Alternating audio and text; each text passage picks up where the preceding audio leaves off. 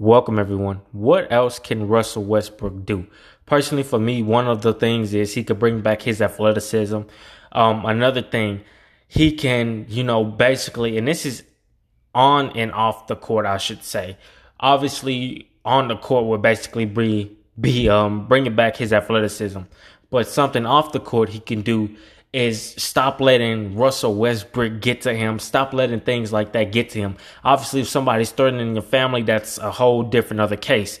But if they're just calling you names, you have to realize, Russell, and I'm pretty sure you're not going to see my podcast, obviously, but they're calling you names because you let them get to you. Not only do you let the fans get to you, but aside from that, you're kind of playing bad. So obviously they're going to tell you, you can't, basically they're going to basically call you names is what I'm trying to say.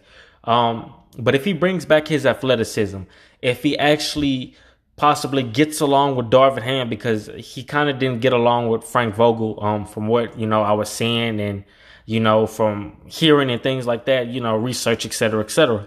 It seemed like he didn't really get, he wasn't really on board with Frank Vogel, but it seems like he's on board with Darvin Ham. So if Darvin Ham can kind of help him, and if Russell Westbrook possibly, instead of becoming an offensive player, becomes a defensive player, that might work too. And guess what? Next thing you know, if he's playing very dope in, LA, then obviously people are going to stop calling him Westbrook.